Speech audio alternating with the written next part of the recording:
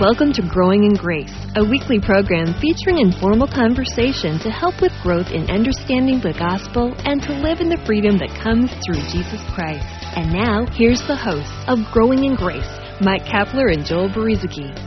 Hi, I'm Joel Berizicki, and I got Mike Kapler with me for our weekly edition of Growing in Grace, growing in the grace and the knowledge of our Lord Jesus Christ, as Peter exhorted us to do. So, Mike, I'm so glad to have you with me, and it's always a pleasure when we talk about this stuff, because I think we're both passionate about this message, about trying to help other people to understand this, and we help each other to understand the message of grace, and hopefully you, the listener, maybe something that's said will get your wheels turning in your head, maybe get you thinking about something you haven't thought about before, or maybe just encourage you in something you've already been thinking about. Well, I think even, like you said, Joel, just even getting together and talking about things can be such an enlightenment. And, sometimes you can look at verses in the Bible, chapters, books, and it just goes over your head sometimes. And then all of a sudden later on, some things just start to sink in, or your eyes become opened somehow, thanks to the Spirit of God, I'm sure. But getting together and talking like this, I love it. I mean, this is fantastic. And then to be able to do it to where people can hear it around the world, technology can be a beautiful thing.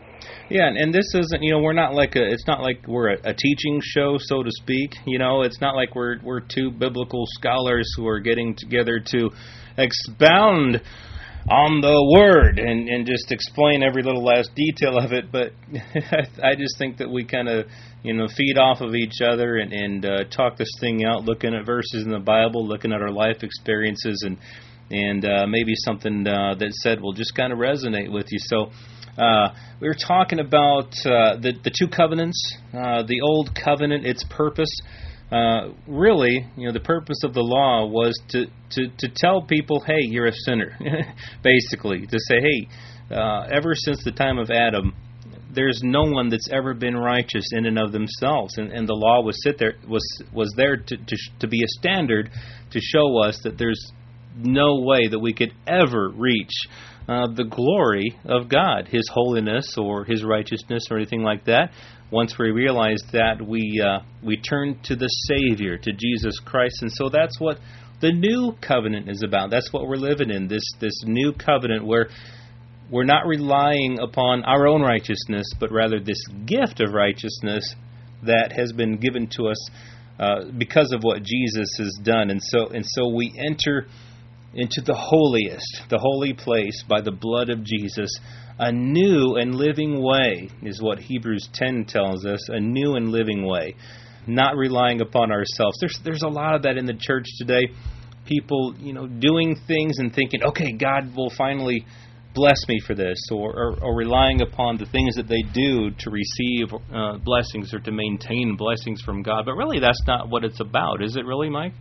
Well, no. And Joel, if their eyes could have been opened back in the Old Covenant when the law was being given and the commandments were being handed out, it's almost like God was saying, man, here's a bunch of rules, about 600 of them, that you're going to have to keep every day of your life. And they're going to be burdensome. And, by the way, you won't be able to keep them. But I'm going to make you do it anyway. I mean, if they could have just been able to look ahead and see the cross, which is what Paul does in the New Covenant. He kind of looks back at the cross, whereas in the Old Testament we're kind of looking forward to it. But in Hebrews, Joel, the writer here spends a lot of time talking about the Old versus the New Covenant, and the old way of trying to deal with sin under the sacrifice of the blood of animals. That was a pretty big thing. I mean, this was so huge. This was such a big part of the life of the Jewish people.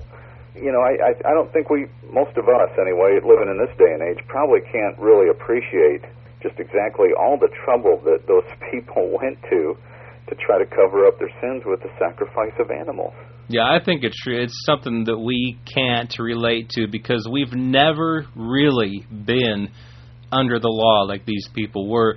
We didn't live day by day like you were talking about, trying to look at this list of commandments, making sure that we were living up to everyone, and if we weren't, then we weren't following through with the remedy at the time. Whatever, if you break this, well, then you need to go outside the camp for 7 days, or you need to go through this cleansing period. We haven't lived that, so we don't really relate to it. But put yourself in the shoes of somebody who day after day had to do that. As best as you can, try to put yourself in these shoes and understand that, man, they had it tough. They really had it rough because they had to live day by day under this, and then think about Jesus coming.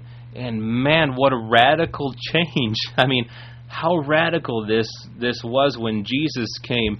And like, Paul looking back at the cross and looking back at the law, he says, what Christ has done, the law of the Spirit of life, as opposed to the law of commandments. What the Spirit of life in Christ Jesus has made me free from the law of sin and death. Paul referred to that old covenant as the law of sin and death, really, because its purpose was to show us that we're sinners and to pronounce death for not living up to it. But, Paul says, what the law couldn't do, in that it was weak through the flesh, in other words, it was weak because we couldn't do it, God did on our behalf. God did by sending His Son Jesus in the likeness of sinful flesh. It's really radical. It's something I think we take for granted. In fact, in today's church, I think we take it for granted so much that we forget about it. We skim by it. We don't even pay attention to it. And we get ourselves back into following the law of commandments. Well, and I've heard people get up in front of church, different churches that I've been to or visited. The motives are right, Joel, and most people don't even realize they're doing it. I've been guilty of it. We get up front to testify, and if you listen carefully sometimes when we give our testimony, whatever that may be, it may be how we came to Christ, or it may be how God is blessing us, or, just some sort of testimony of something that God is doing in our lives. But if you listen carefully, sometimes it gets turned inside out, and it all becomes based on what we did to get God to bless us in our lives. Mm-hmm. I don't want to get too specific, but let's just give one example. And this is just an example because it could be combined with a lot of other things in one's life. But if you're somebody who believes in tithing, for example, giving to the work of God or to charities or whatever, if you believe in that but you're not doing it, you can begin to feel guilty about it. Mm-hmm. I'm not saying you should. I'm just saying that it happens with a lot of people, especially if they don't have a good foundation in the grace of the gospel. And so when you start tithing, all of a sudden you have this renewed confidence, like what we had talked about in another program, Joel. You feel more confident because you feel like you're kind of locked in, and that maybe God's not so mad at you anymore because you're giving what you think you're supposed to. And then so we get up and testify and say, well, I started tithing 18 months ago, and since then, this and this and this has happened in my life because I was doing this. And pretty soon we almost get the spotlight off of God just a little bit and start putting it on us and sort of boosting up our obedience and pride almost begins to set in sort of a spiritual sort of way, and so all of that to say that sometimes you can get to a place where God isn't really getting the credit He deserves. Mm-hmm. When we talk about faith, Joel, I just talk about the sacrifice of Christ. Everything that we have is because of what God has done through His Son, not through anything that I do, right or wrong. There are some things I do right, and there are some things I don't. But I'm real careful about making sure that whatever takes place that's good in my life is totally based on what He has freely given to me. Right, and like what you're saying, you're just giving one example of many, but, if you want to give 10% of your income to your church, go for it. If you really want to do that, but just don't think that because you give 10% of your income to your church, that's why any blessing exists in your life, because, the Bible says The promises of God are yes and amen in Christ Jesus. I mean, the promises of God are fulfilled in your life, not because you've given 10% of your income, not because you've gone to church faithfully, not because you've done X, Y, or Z, not because of anything you've done, but because Christ is in you and you are in Christ by faith. All the blessings of God are in Christ Jesus, and Christ is in you. You are in Christ, and so you are blessed.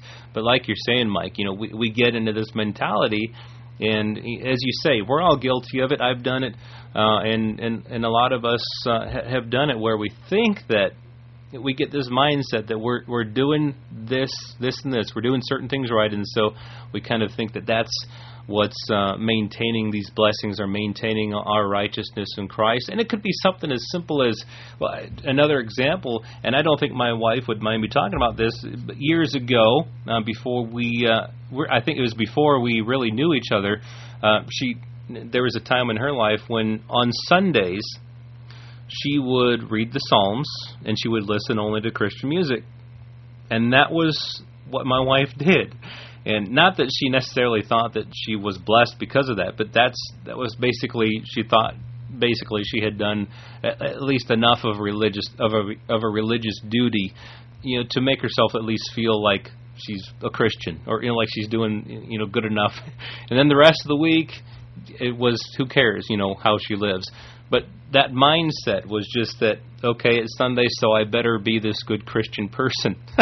Or somebody said to me the other day, we were joking around about, I don't even remember what we were joking around about, but she says, oh, you better not lie. It's close to Sunday. It was a Friday, I was like, it was funny, because it was a joke. But just that mindset that, oh, it's close to Sunday, that holy day, so you better watch what you're doing.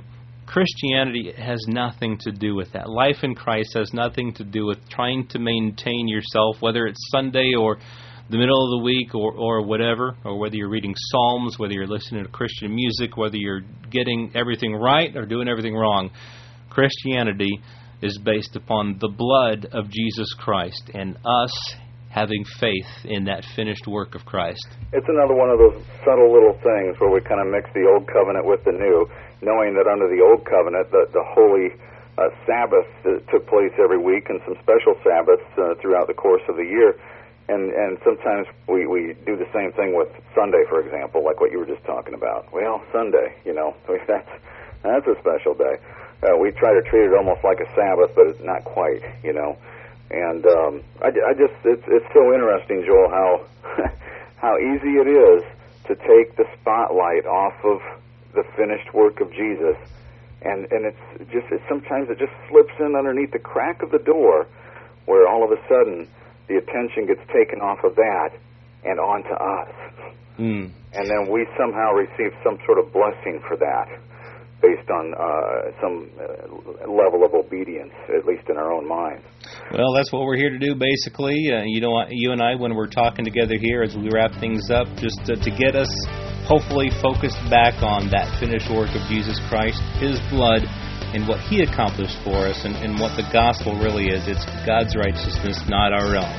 You've been listening to Growing in Grace with Mike Kapler and Joel Beruzacki, a weekly program featuring informal conversation to help with growth in understanding the gospel and to live in the freedom that comes through Jesus Christ.